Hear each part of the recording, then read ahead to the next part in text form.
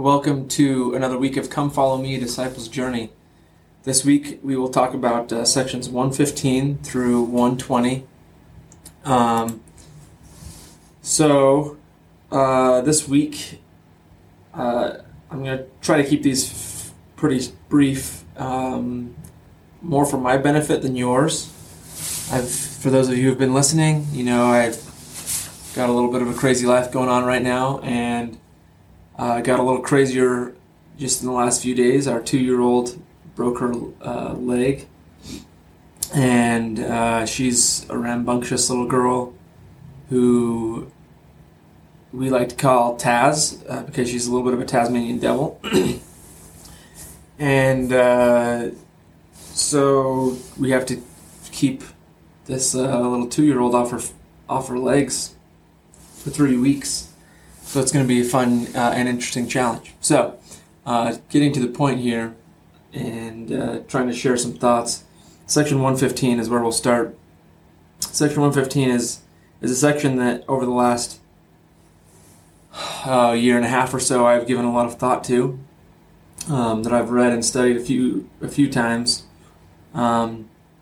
Specifically for Verse 6, it says, "And that the gathering together upon the land of Zion and upon her stakes may be for a defense, and for a refuge from the storm and from wrath, when it shall be poured out without mixture upon the whole earth." And not that I think that we are in the last day or last days, but we are in last days. And I guess what I mean by that is, do I think that right now, this week, this day is like we're the coming of the Lord is just around the corner? I don't know. But what I know is that it's closer than it was in 1838 when this scripture was written, when this revelation was given in far west to the prophet Joseph. And it seems as though, to me, that wrath is being poured out without mixture more and more. To me, this is just to me, I feel like I saw that last year in 2020 when the light of the temple went out around the world. There was no temple work. The temple work was shut down entirely. No living ordinances. No ordinances for the dead. And I don't know, to me that looked like wrath without mixture, without the opposite to combat it.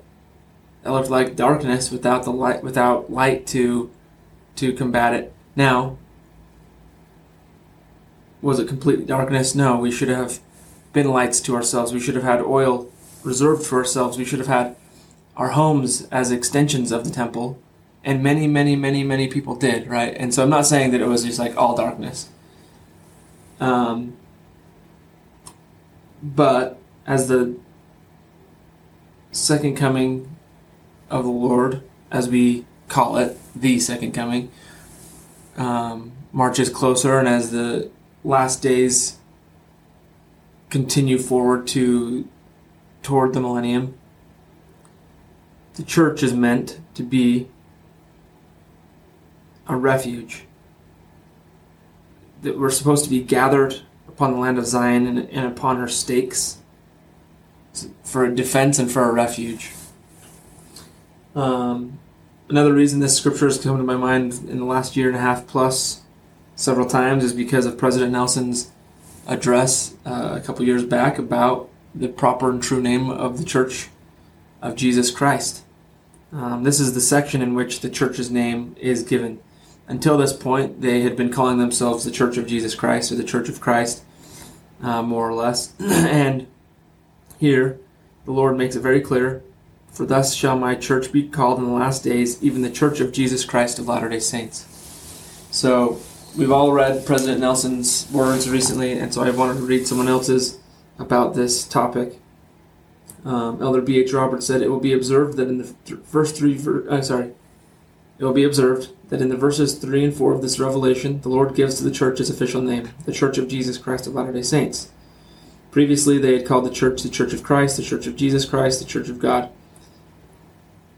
In 1834, it was given the name the Church of the Latter-day Saints. All of these names, however, were by revelation brushed aside, and since then, the official name given in this revelation has been recognized as the true title of the Church, though often spoken of as the Mormon Church, the Church of Christ, etc.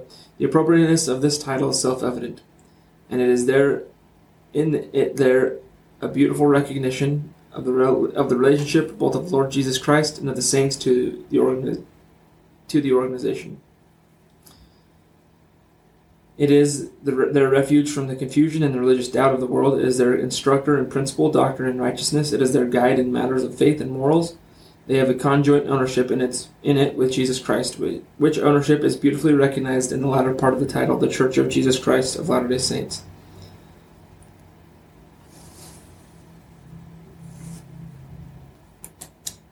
The Lord in this section also tells us that the church is to be a standard to the nation, the standard to be held up to say, come here, there is safety, there is refuge, there is a defense here.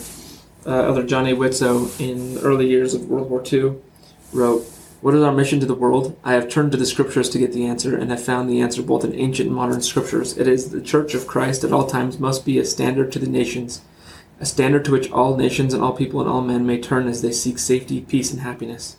It is our great mission to be a standard to all the world. And we say without hesitation that those who obey and comply with that standard will find that which men most desire in life. It is a bold declaration, tremendously bold, that a small people in the valleys of these mountains, misunderstood, often harassed by persecution, may become a standard by which all mankind may be led to peace and happiness. But it is so. I am not saying it. It is the word of the Lord, both in ancient and modern days." He also referenced Isaiah 62, verses 10 through 12. If this standard would be accepted by the world, the things we pray and hope for would soon come. Let me say that the church of itself cannot be this standard. Since the church is made up of individuals, it becomes an individual responsibility to make the church a standard for the nations. I must be a standard in my life. I must conduct myself that I may be a standard worthy of being followed by those who seek the greater joy in life. And so it is up to all of us to create this and to be a part of this standard, and to create the refuge from the storm and the defense. How? By gathering Israel and building Zion, by living exemplary lives, by being unified with other saints, and by showing forth patience in our afflictions, showing faith in Christ through our afflictions. And for your reference, the Isaiah verses that Elder Whitsoe cited say, Go through the gates, prepare ye the way of the people, cast up the highway, gather out of the stones, lift up a standard for the people. Behold, the Lord hath proclaimed unto the end of the world, say ye to the daughter of Zion, Behold, thy salvation cometh. Behold, his reward is with him, and his work before him. And they shall call them the holy people, the redeemed of the Lord, and thou shalt be called, sought out, a city not forsaken. And what is that city? The New Jerusalem, Zion. What does it take? It takes effort, preparing the way, casting up, gathering out of the stones and lifting up, and building a highway, building a standard. But it takes effort by each and every one of us to create this defense and refuge from the storm. Thanks for listening to this episode, and I hope you join me in the next episode as we discuss section 116.